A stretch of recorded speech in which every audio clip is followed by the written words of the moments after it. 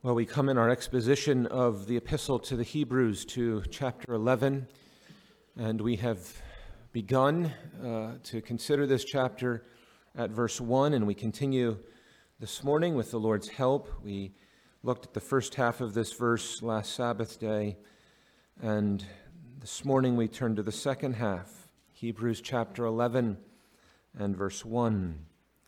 Now faith is the substance of things hoped for, the evidence of things not seen. And so we're focusing especially on these words. Now faith is the evidence of things not seen. You'll all be well acquainted with the often repeated modern slogan. 3 words. Seeing is believing. Seeing is believing. And that is actually the exact opposite of what this text says. This text tells us about believing what is not seen. And really the slogan itself is indicative of some fundamental trends in our own day, right? The expansion of science and pseudoscience, and the idea that science itself is the sole source of knowledge. And yet we recognize, science is engaged in empirical investigation. Science is limited to the things that deal with the senses, what we touch and taste and smell and see and so on. And that there's a whole mechanism through which the things of this world can be investigated through experimentation and other means. And all of that has a place, indeed, a wonderful place within God's economy. But to think to ourselves, or for anyone to think to themselves, that science is the sole source of knowledge is irrationality because of the very limitations of science. Science can't account for all sorts of things that are beyond empirical investigation. As I've said before, science cannot account for numbers, the existence of numbers or propositions, or the laws of logic, or the existence of other people's minds, or the fact that history didn't start 5 minutes ago with an implanted memory and a whole host of other things. Right? There are significant limitations, much less be able to account for things like love. And ironically enough, science, limited to its own sphere, cannot even account for the scientific method itself. And so it is silliness, right? We recognize that the limited scope of science, the focus today, of course, with science is on the tools, which is appropriate, on the technique, on all of the apparatus and models and technology that is useful to science. But science, modern science grew out of the fertile soil of men who were both scientists and Christians, indeed, who were both scientists and philosophers and theologians. And now, with all of the groundwork having been built in such a context, we merely tinker with the toys and trying to do more with what that has produced. And ironically, and I don't mean any prejudice by this, but scientists, in my experience, are some of the most philosophically ignorant people around. And it's no fault, and it's not no fault of their own in one sense, because they've had very little, if any, exposure or study of philosophical and theological discourse, but it is to their disadvantage. And so, the point is that we live in this atmosphere. And we come to a text like this, and the text is something of a bombshell, right? It is a boom of light onto the dilapidated playground of the modern academy. Faith is the evidence of things not seen. And so we take this up this morning with the Lord's help. For those who were not here on Wednesday night, we were considering something supplemental, really, to our exposition of Hebrews chapter 11, verse 1. We were considering a text from Exodus 14, and if you didn't hear that, it would be helpful in fleshing out some of what we can't cover last week and this week. But you will remember, I trust, that last Lord's Day we saw there's two parts to the verse. Faith is, first of all, the substance of things hoped for. Secondly, the evidence of things not seen. Each of those have two components. And this morning we're noting that faith is evidence, and this is describing the act or effect of faith. And then we have the object, which in this case is things not seen. And in this, we have really reinforced what was an underlying pursuit within the West at one time, and that is really coming out of the Augustinian tradition, the idea of faith-seeking understanding. We're going to note two things this morning as we consider this passage. First of all, faith as evidence. Now, faith is the evidence of things not seen. Evidence obviously pertains to the understanding. It pertains to the understanding, to our minds. And so faith functions in many ways as the eye of the mind, eye of the soul, right? It is a spiritual faculty that gives to us spiritual sight. So you think of evidence, right? The testimony of eyewitnesses, for example. Well, that serves as evidence in a trial, or even in a private conversation with someone.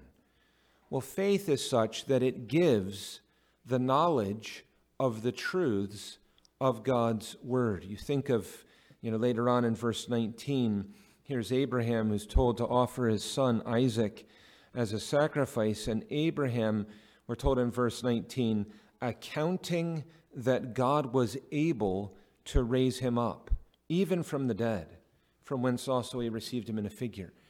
Abraham took the word of God, and he had knowledge and evidence and confidence in who God is, his sovereign omnipotence, his ability to raise even the dead, and the promise given to him with regards to the Son.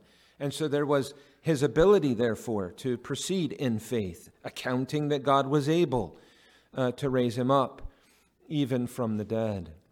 So evidence is a convincing, indeed the word is connected in the Greek to the idea of convincing. It's convincing by way of argument and disputation in some contexts. You think, for example, of the elder's responsibility in Titus chapter 1 and verse 19, where it speaks of convincing the gainsayers. Same root word, right? Convincing the gainsayers. And so evidence, the faith as evidence, is in another sense proof, if you will. It is proof of all that God has revealed to us, a clear demonstration of truth in the Word, so that the believer cannot think otherwise. Right? This convincing, clear demonstration of the truth in God's Word, so that they're not able to think otherwise. 1 John chapter 5 brings this to the fore in verse 20, where it says, "And we know that the Son of God is come, and hath given us an understanding, that we may know him that is true. And we are in him that is true, even in his Son, Jesus Christ. This is the true and eternal life." And so you think, what happens in terms of God giving the gift of faith to an individual person, right? Here is a sinner who is, by the power of the irresistible grace of the Spirit, converted, right? They're brought to faith in the Lord Jesus Christ. And God, in the conversion of a sinner, puts light into the soul. It's interesting because what are some of the first words that we read at the beginning of the beginning in Genesis chapter 1? God is creating the heavens and the earth. And one of the first things he says, "Let there be light." And so it is true in terms of the conversion of a sinner. They are new creation, Paul says. They are a new creation in Christ Jesus. And the Lord commands, at the moment of their conversion, let there be light. He puts light into the heart and mind of souls. In chapter 8, verse 10, quoting from Jeremiah, we hear about the new covenant. This is the covenant that I will make with the house of Israel after those days, saith the Lord. I will put my laws into their mind and write them in their hearts, and I will be to them a God, and they shall be to me a people. Interesting language that's used there. I will put, he says, I'm going to put it, the law, into their mind. Well, where did God put the law in the Old Testament? He put it into the Ark of the Covenant. And where did he write? Right? He's going to write the law upon our hearts. Where did he write it? He wrote it upon the tables of stone, which he then put in the ark, over which he sat. The Lord comes and he brings his word into the very inmost sanctum, the inner being of his people, over which he rules. Over which he rules. This is the Lord. You think of Ephesians chapter 5, where we read in verse 8 of that chapter, Ephesians 5, verse 8, For ye were sometimes darkness, but now are ye light in the Lord. Walk as children of light. The Lord's bringing his people in the gift of faith from darkness into light. We read from 2 Corinthians 4, if you went back just a few verses before where we began, in verse 4, we read, in whom, speaking of those who are lost, those who are unconverted, in whom the God of this world hath blinded the minds of them which believe not, lest the light of the glorious gospel of Christ, who is the image of God, should shine unto them. Right, so here is the Lord bringing faith as evidence. And he does so by bringing light into the hearts and minds of his people. You think of animals, children, and animals don't have a rational soul, right? They have sensory input, they have instinct, and so on. But you think of man, and man is a rational soul. Man has endowed with reason. But then we can go a step beyond that, and there's the Christian, and the Christian is endowed with something beyond. He's endowed with faith. And of course, the Christian who's glorified in heaven is given vision, right? Given sight. Faith is transformed into sight. And so we recognize faith as evidence. Therefore, it helps us to see that natural man, we left to ourselves, come with all sorts of prejudices due to the limitations, the absence of the evidence of things unseen. And so the natural man, as Paul says, cannot discern. He can't see the things of God, the spiritual things that the Lord has revealed in his word and history and so on. But the natural man receiveth not the things of the Spirit of God. So there's a refusal, there's a prejudice. I'm not going to receive them. For they are foolishness unto him, that's his conclusion, neither can he know them, because they are spiritually discerned. Because the natural man is actually blind, incapable and unable of seeing the truth. And so the natural man is not left in this kind of murky middle of neutral territory where he thinks of himself as his own self-made man. And he thinks to himself, well, I can look at everything and I have everything at my disposal and I can use the strength of my own mind and I can parse things out and I can decide for myself what I think and what is right and true and so on and so forth on all of the things that matter most. That's make-believe, right? That's a figment of imagination. That's a fairy tale. The natural man does not have all those things at his disposal, nor is he somewhat neutral. He is actually deliberately and determinedly opposed to the things of God and ignorant of the things of God and the deadness of unbelief. And so faith is the evidence. Faith is the persuasive light that comes with an overpowering certainty in the soul of the Christian, so that the Christian in the exercise of faith is not merely left with probabilities, is not merely left with what could be and may be and hope to be, but is left with certainty, and a certainty that actually leads to action, right? A faith which cannot be dead, but a saving and living faith which will be active in its exercise, and all of the fruit that come from that exercise by the grace of God. There will be holy pursuits that are manifest in the life of the Christian as a result of the light that they've been given, the evidence that has been granted to them. And so faith in that sense is under the hand of God, full of efficacy, full of power. You know, people will say, well, I don't doubt the principles of Scripture. I don't doubt the doctrines of the Word of God. I pay tacit acknowledgement to them, and so on. But if they are without any or much conformity to the Word of God in their practice, then what they think is not true.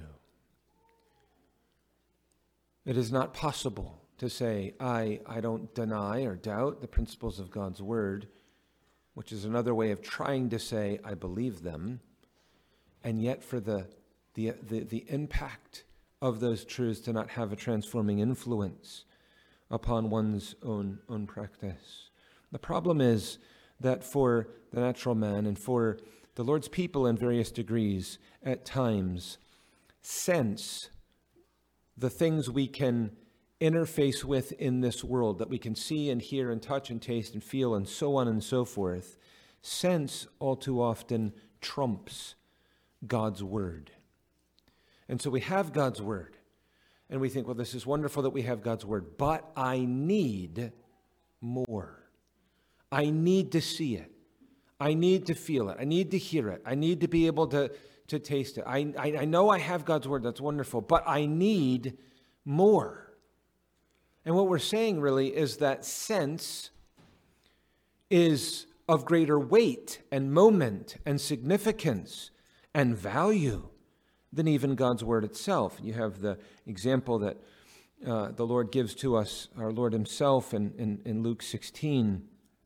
You'll remember you have the rich man and Lazarus, and the rich man goes to hell, and Lazarus is in heaven with Abraham, and there's this interchange, and he's praying. You know, the man in hell, the rich man, is crying out that he would be given a drop of water, which he's denied, and he asks that somehow that word would be sent from the realm of the dead, the other side of the grave, back to his loved ones. And that if that could be granted him, then someone coming from the dead would be persuasive to them, would bring them to see and understand the truth. He says, for I have 5 brethren, that he may testify unto them, lest they also come into this place of torment. And Abraham says, in verse 29, they have Moses and the prophets. Let them hear them. He's saying they have the revealed word of God. Let them hear the very word of God. And he says, no, you don't get it. You're not following me. You know, but if one goes from the dead, then they'll repent. And you have those powerful words, the last words of the text. And he said unto him, if they hear not Moses and the prophets, neither will they be persuaded, though one rise from the dead. Right? This reinforces the idea that it's not just a matter of, you know, I need to be satisfied to my own liking, to be led to see the things that I am called upon to believe and so on. He says, not so at all. You have the Word of God. This is true, right? This is true in terms of the preaching of the gospel. The Bible comes to us, and God sets before us divine truths. And he says, I've created you. You've rebelled. You've been born in sin. You've lived a life in rebellion against me. I have a law. It is unalterable. That law condemns you. The penalty for breaking the law is hell and damnation. And the gospel comes and says, I have a son, and he's been sent forth from heaven, and he has come as the God-man, and he has offered himself as a sacrifice for sin. And we have all these gospel truths. We're here as Christ atoning in the place, as a substitute in the place of sinners. And we hear of his resurrection and ascension and all of the giving of the Spirit and all of these other things. And we have all of that proclaimed to us in the gospel, in the word itself. And the Lord calls us in the preaching of the gospel to hang everything on that word, to believe the gospel, to believe the word, to receive it as God has said it. And all of the temptations flood in. And you say to yourselves, well, I'm not sure. And you say to yourselves, well, I need something more than that. Give me something that is to my liking in this area or that area. Help me to see that there's some other form of proof that there is something after death, and that there is a God who will hold me accountable, and a heaven to be won, a soul to be lost, and hell, and so on and so forth. Right? It's this, we're bumping up against the same thing. Whereas faith is evidence of things not seen. It's true in terms of our trials as well. The Lord comes and he says, I'll never leave you and forsake you. He says, I will be with you through it all, through the deepest valleys. He says, my love is as much and greater in the midst of these sorrows than all of the other circumstances in which you found yourself. Underneath are the everlasting arms. The Lord is gathering glory to himself through these trials. The Lord is working good for your soul that you cannot see through these trials. The Lord has his plan and intention to accomplish all sorts of things that you cannot see. And we have all of that coming to us in the Word, and God's bringing it to us. And then the temptations flood in. I don't feel it. I can't see how this is good. I don't see how God's going to get glory out of this. I don't see the light at the end of the tunnel.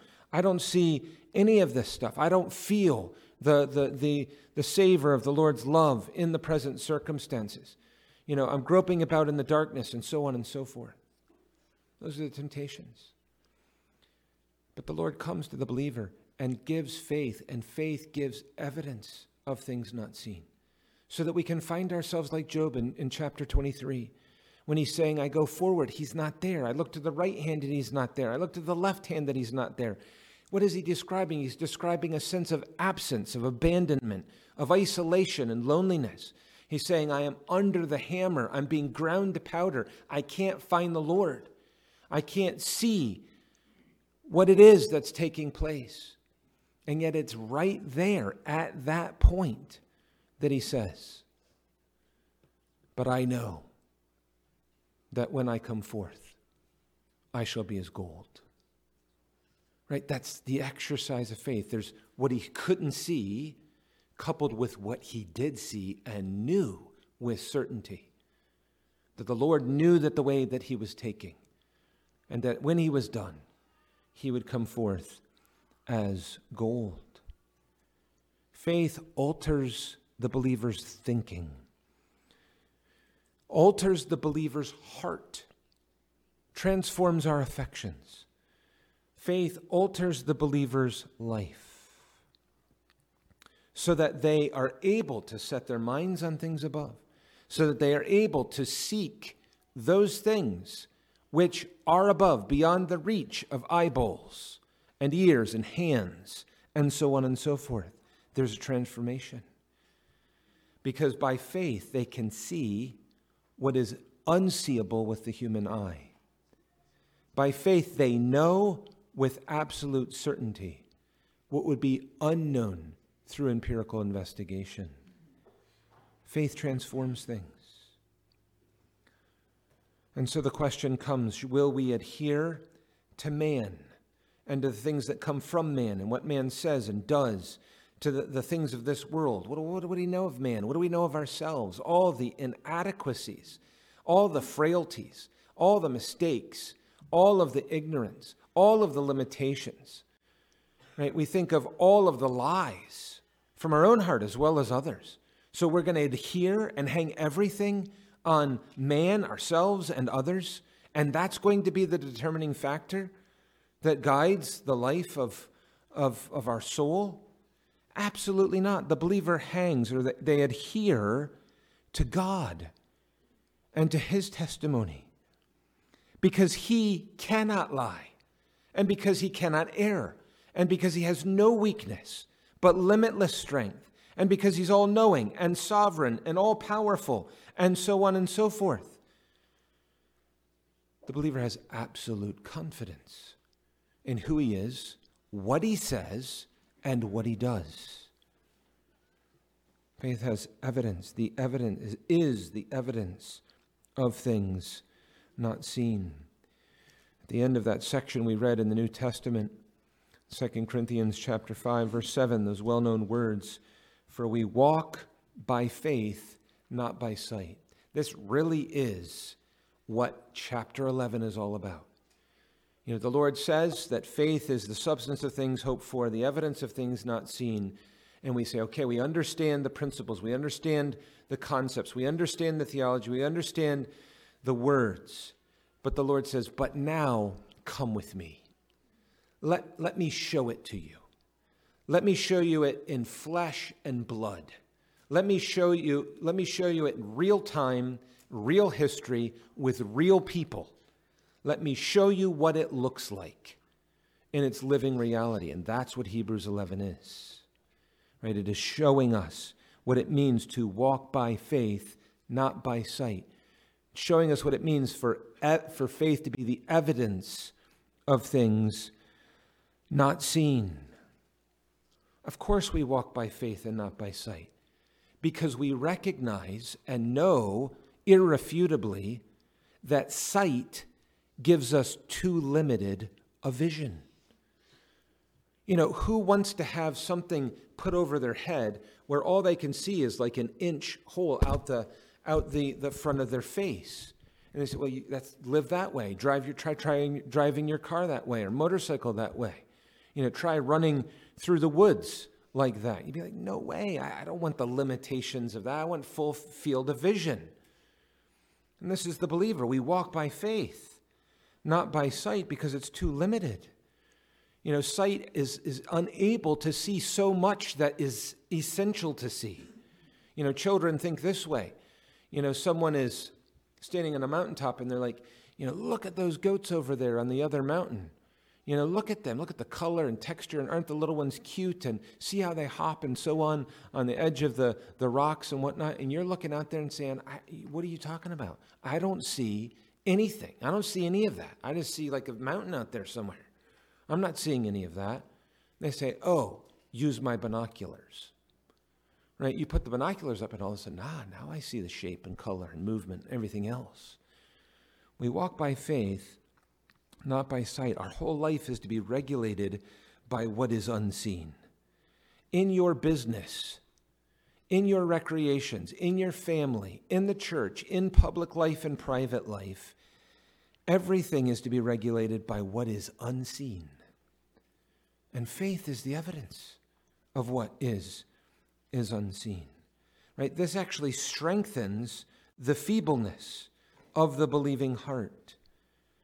It strengthens the feeble, all that weakness, all that inadequacy, all that insufficiency. The Lord comes and in the gift of faith, he quickens the step of his people. Right? He intensifies their zeal. He expands the depths of their love. He invigorates the feebleness of his people, as well as coming along with all manner of consolation and comfort. All of the comforts that the Lord provides through the sight of the unseen. It's amazing, right? It's the Lord bringing us into the sunshine and out from under the clouds. And this is one of the advantages of some of our pilots. Every day is a sunny day for them. We who are, tromping around on the face of the earth have many days, dark, heavy, black, clouds, rain, whatever, right? There are days that are dark and gloomy and heavy in the sky over us and so on. Pilots get in their plane and through the clouds they go, and above the clouds they go. And now they're traveling for a few hours in the sunshine. Right? The Lord does that. Faith is the evidence of things not seen. He takes us, as it were, where we couldn't go otherwise. From underneath the heavy clouds, brings us into the sunshine of his own countenance and grace and the ability to see as we ought to see. So faith is evidence. Secondly, the object is things not seen. Secondly, things not seen. Faith is the evidence of things not seen. It is the evidence that sees what is otherwise unseen. Faith sees what is otherwise unseen. In other words, we're conversant with those things that are unseen by sense.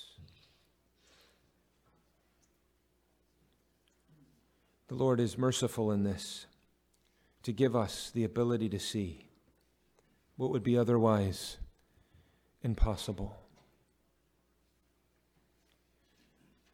You'll notice that this is not referring to things that are make-believe. This is not hoping something's true or making yourself think that something's true in order to derive some benefit from it. Actually, a lot of modern science is that.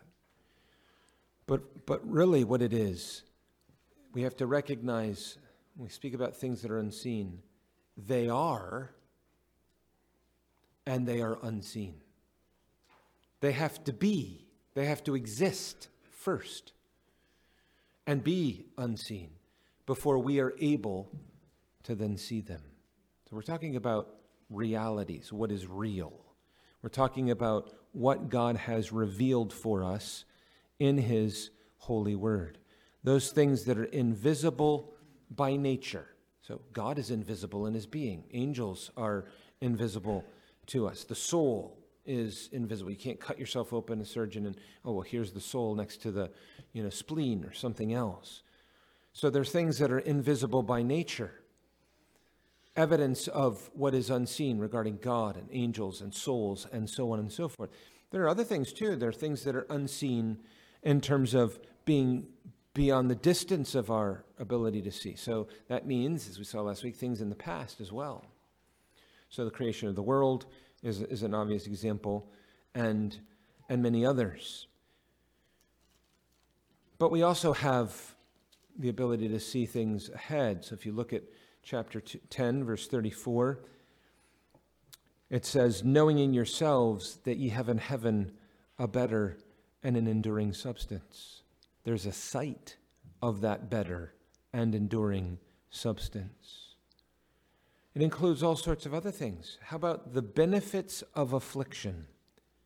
These are not things that you can see ahead of time. What about, even more basic, the supplies of divine grace? From beginning to end in the Christian life, all of those supplies of divine grace are themselves unseen. The fruit of them appear in our life and other things, but they're unseen. How about prayer and answers to prayer? And a whole host of other things. You think even open your Bible, the doctrines that are given to us. The doctrines that are given to us there. The doctrine of the incarnation. That the eternal Son of God, the second person of the Trinity, condescended to assume into personal union, into union with his person, a true human nature. And that as the God-man, he accomplished all the things that we have been told. Right? The incarnation is unseen. For that matter, the doctrine of the Trinity, that there is one God and there are three persons in the Godhead, the Father, the Son, and the Holy Ghost. These things doctrines are unseen, even the reality and existence of heaven and hell, and we could go on and on and on. My point is to only give you little snippets, to give you little pointers, to give you little examples that expand the horizon of your thought to realize, oh, wait a second, take any of those categories that Pastor just said, and we can add a dozen to them without even trying. And you begin to realize how incredibly expansive things unseen are. How much there is that's there. I mean, you think just in terms of, in temporal language, I said the past, right? We know that the world was created by the Word of God and so on in the space of 6 days. We know that because the Lord's revealed it to us. No scientist was there to take notes and do experimentation and observation and tell us about it. Right? We know that because God has revealed it to us. Or for that matter, in thinking of the past, the fact that the Lord Jesus Christ died on the cross, was raised from the dead, and ascended into heaven. You weren't there. Others were. Plenty were to see it. Hundreds were. But you weren't there to see it. You think of all that we're told about the prophets in the Old Testament, the apostles in the New Testament, and so on. These are things of the past. You think of the future, right? You think how the unbeliever is unable to see the future. You have language like that of 2 Peter chapter 1 and verse 9. But he that lacketh these things, which include a number of graces, including faith, but he that lacketh these things is blind and cannot see afar off, and hath forgotten, so on. He cannot see afar off. So there's all sorts of things with regards to heaven, the judgment, the last day, the rewards that God has laid up for his people, hell and all of its terror, and things that are associated with that. These are all future. They're unseen. But there's a great deal that's unseen in the present as well. The fact that the Lord is our help in present trouble. That help is actually unseen in terms of empirical investigation. The help that we need in the present moment. Or the work of grace, the transformation that takes place in conversion, or the ongoing transformation of sanctification. It's unseen to the human eye that a person is being made, refashioned in various degrees, more and more into the likeness of Jesus Christ. Right? That process is unseen. And so much of what God is doing is unseen in the souls of men. I mean, Paul says our life is hid with Christ for a reason, right? The people at work, they can see your speech, they can hear your speech, they can see your actions, they can observe things about your behavior and character and lifestyle and so on and so forth, which are fruit of the work of grace in your soul. But they can't actually see your regenerated soul. And they can't actually see so much of who you are, and so much of what your life consists of, and so much of what God is doing in you. So that the Spirit who's at work under the preaching of the Word and through the other means that He's appointed, that work of transforming you, you look like you did on Friday. Outside, you haven't changed much. But inside, there have been transformations that have happened. It's unseen, in the present moment. You think of faith in the midst of trials, the invisible supplies in the midst of visible dangers. So we can see the trial, we can see the affliction, the sickness, death, we can see all of the other problems that we're facing at work and in family and other contexts. Those things can be seen. The dangers are visible, but the invisible supplies of grace are present as well, right? You think about the mystery of providence. We talk about the mystery of providence. We use that language for good reason, right? We're talking about God himself and his works. There's something incredibly mysterious about it.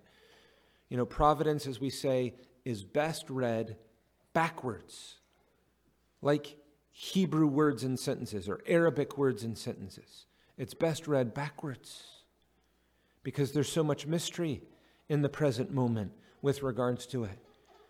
I mean, Jacob has an injured hip and receives a divine blessing. Well, there's a lot in terms of his sense experience that registers with regards to the hip. He's halting. But not so with regards to the blessing that the Lord had given to him. Or you think of Joseph, what do we see? Right? We see his brothers throw him in a pit. We see his brothers sell him into slavery. We see him taken into Egypt. We see him betrayed in Potiphar's house. We see him sitting in prison. All that stuff we can see. But you couldn't see that what men were doing, evil things, God actually intended for good. That the Lord was actually advancing him each step of the way. That all those steps downward were, in the human eye, were actually steps upward to bring him to be the most favored, to not be a slave or a prisoner, to be second in command in Egypt, and to be the deliverer of his father and his house, and so on. Right? Faith is able to be evidence of things that are unseen, so that we're able to walk beyond the field of merely what we see. Right? You have outward, there's all the afflictions. Those are visible. But inward, can you see the love of God being shed abroad in your soul by the Holy Ghost? Can the communion that's had with Christ, the sweetness of that communion, be seen with the physical eyes? No. But faith does. Faith knows it. Faith has the persuasive, convincing proof of these things that are unseen. It also works the other way. You know, we often turn to trials, and understandably. Faith is also evidence of things not seen with regards to prosperity. Because in times of benefit and blessing and advance and encouragement and things are great, your health's never been better, and you got a bunch of money you didn't expect, and a promotion, a job, and a new house, whatever else it is. Times of prosperity, there's a lot we can see with our physical eyes. But the Lord gives us faith to see what's unseen. We can see through prosperity. We can see it for what it really is and for what it is not. And the mind, the excitement, the affections, the priorities, the time, everything else that responds to this prosperity is hemmed in by what is unseen. Wait a second. This thing isn't going to hijack my soul. I'm not going to all of a sudden begin living for the things of this world as if they are what matter most. They're a pittance. You know, you're given enormous inheritance by a dead uncle that you didn't know. And you're able to look at it and say, as I like to say, chump change. Because my whole world revolves around this enduring, far better substance that the Lord is promised to his people. You think of the way in which faith interfaces with God's promises. God's promises, there's a sense, if you will, there's a sense in which God has obligated himself to us. There's a sense in which God has, if you will, indebted himself to his people. In this sense, he's pledged something that he must deliver on. He must stand by. He will stand by and cannot but deliver. And so faith recognizes that. Faith recognizes the absolute certainty, the irrefutability, and has confidence and is persuaded of all that the Lord has promised. It's true. And let God be true, though all men be liars. His word is true to me. You think in times of desertion, especially as I noted in Job 23, where the Lord has decided to hide his face from us. And it seems to us as if all is dark. And yet there is the Lord hiding his face in his inscrutable wisdom. Here is the Lord actually bringing smiles and blessing. That if we had faith as the evidence of what is unseen, we would be able to peer into. You see it with Mary. They're there at the wedding of Cana. And she comes and she's in the tizzy because of this wine business. And she comes to the Lord Jesus. He says, what do I have to do with this? Jesus says to her, he rebuffs her. What do I have to do with this? This isn't my time. He gives her a negative answer. Mary turns around and says, go fill the water pots. He'll do it. Right? There seems to be as if the Lord's hiding his face, but she saw through that. She saw who he was. She knew who he was. And she knew, therefore, what he would do. And so in the face of that rebuff, she says, go fill the water pots. Watch this. And he turns the water into wine, as you well know. Tertullian, one of the early church fathers, spoke about how there is nothing that offends man more than the simplicity of his ordinances. Flies in the face of everything that man thinks and loves. Nothing offends man more than the simplicity of his ordinances. You know, preaching with all of its simplicity, this is always taboo in every age.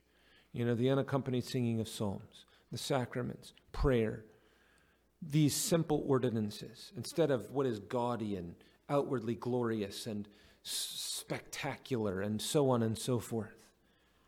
This offends man. But the Lord has given to us bare, simple ordinances in order that we might see him and that he might have all the glory in them and through them. You think of death. You come to the end. You're drawing near and the bands are being loosened. And there's all sorts of potential trials there, right? Fear and panic and difficulty, pain, all that sort of stuff that comes with it.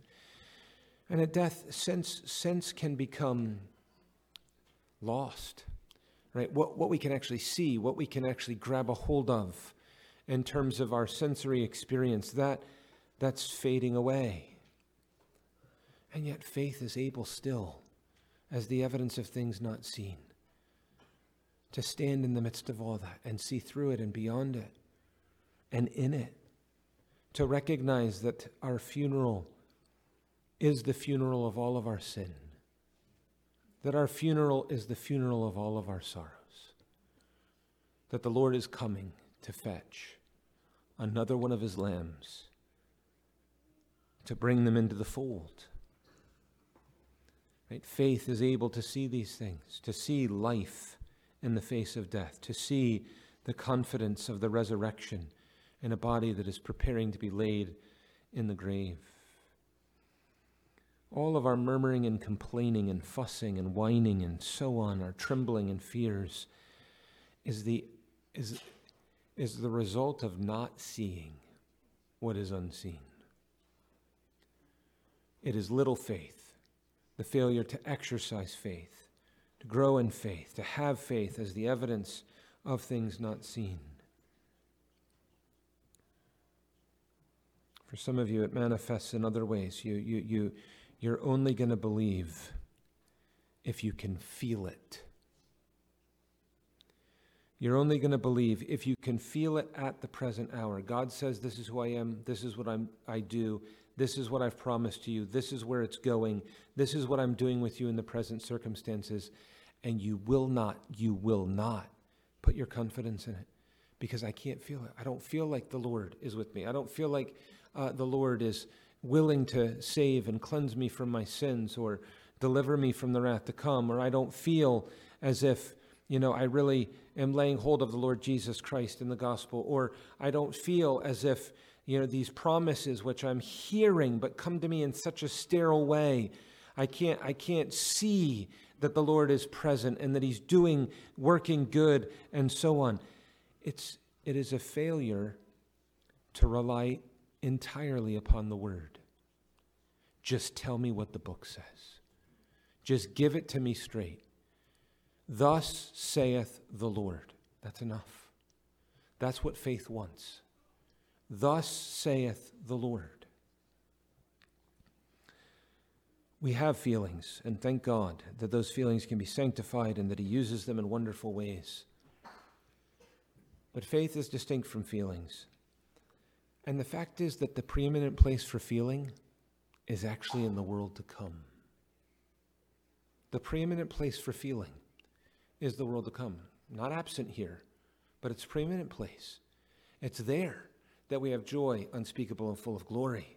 It's there that we have basking in the love of God, unbroken, unhindered, always expanding. It's there that we have all of the riches of benefit in resurrected experience before the Lord. And there are times here where the Lord says, faith without feeling. Believe on the warrant of my word. On the warrant of my word itself. Trust it. Do not be those who say, I'll only trust God when I see it for myself. You're only to trust God when you see it from himself in his word. He sends us his word, and it's seed sown in the soul. You know, when you go out and bury those seeds in the spring here shortly, you can't see anything. The seed's gone. All you see is dirt. Dirt, dirt, dirt. But you know that with water and everything else, sunshine, there's going to be fruitfulness that comes from it, flowers that come from it, and what have you. There's going to be a harvest that comes from it. Christian walks by faith. You know, people will work very hard without weariness for worldly gain. At their job, they'll stay up super late, get up early, do long hours, really exert themselves, study, investigate, do all sorts of extra stuff, you know, knock themselves out, wear themselves thin in order to succeed at their work. But when it comes to prayer, meditation, attendance at the house of God, what a weariness it is. What a weariness it is. It's an inability to see the unseen. The exercise of faith enables us to see in those things what our eyes can't see, like the things at work. And that invigorates the soul to say, here is what is glorious and great and wonderful and important and significant and eternal and everlasting and so on and so forth.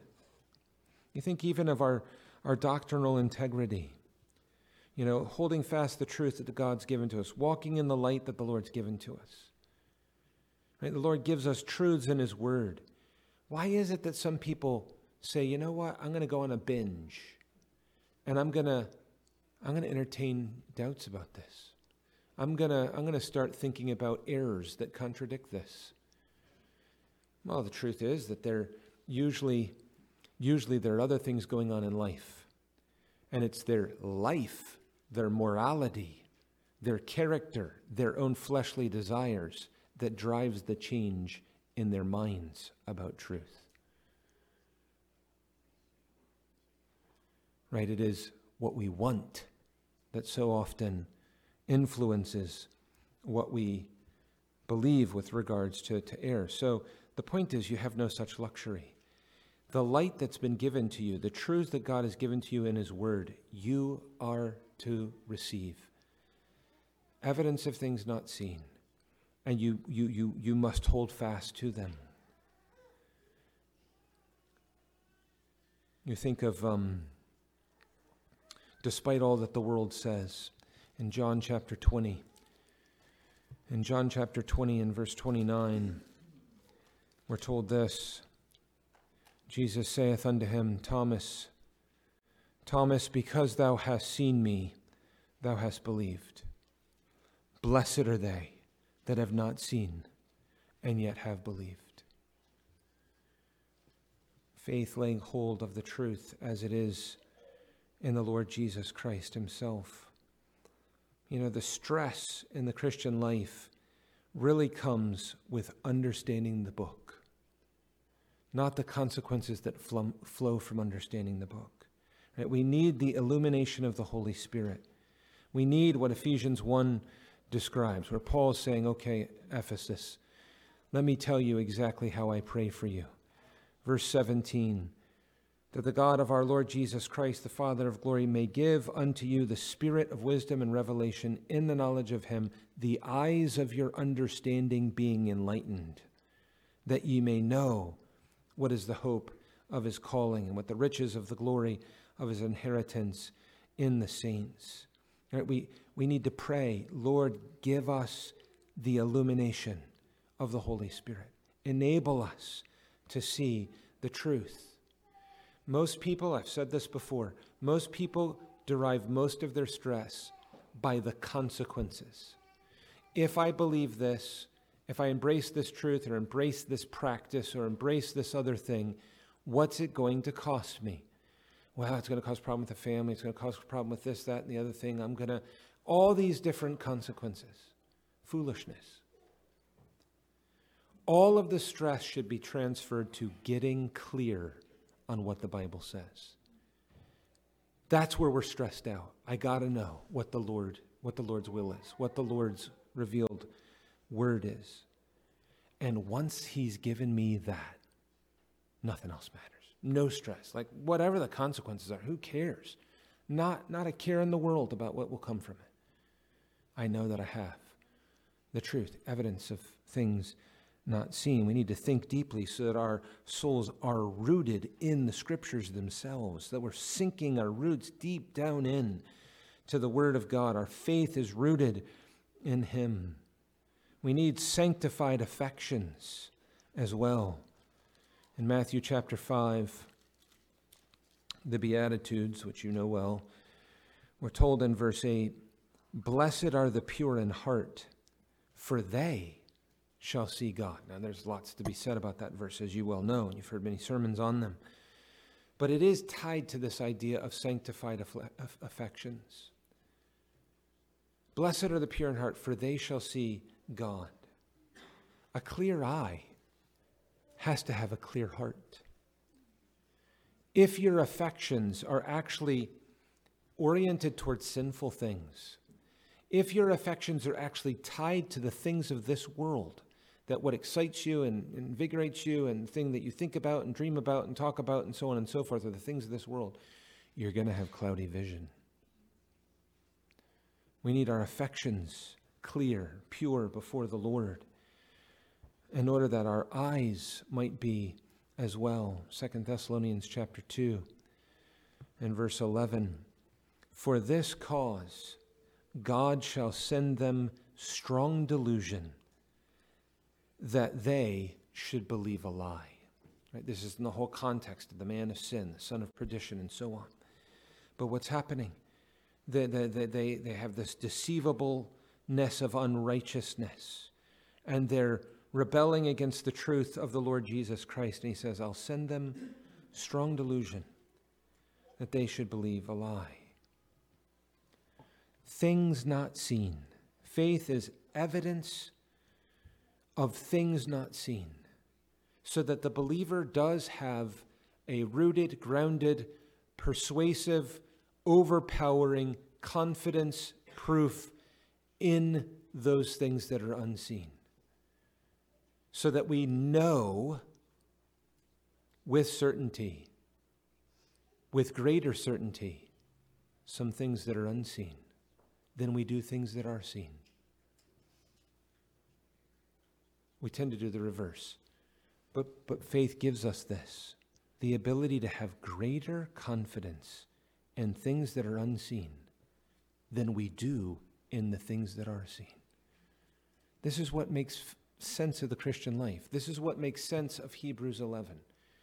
When Moses sees the house of Pharaoh and all the glory that comes with it, and he sees the hardship and suffering and afflictions of the people of God, he sees all that. But he also, by faith, is able to see what his eyes could never see. And that is the glory. He sees the invisible God. He sees Christ. And he sees the recompense of the reward. He sees the greater treasure, which absolutely throws the treasures of Egypt into the dustbin and says, I want that. I'm going to direct my steps in faith and live for that. And I'm more confident of that than the perishing riches of Egypt. Remember, they were looted on Israel's way out, and then they were drowned in the Red Sea. Moses' faith was well placed in terms of seeking those things which are unseen and above. So the Lord calls us to walk by faith and not by sight. Now, faith is the substance of things hoped for, the evidence of things not seen. Let's stand for prayer.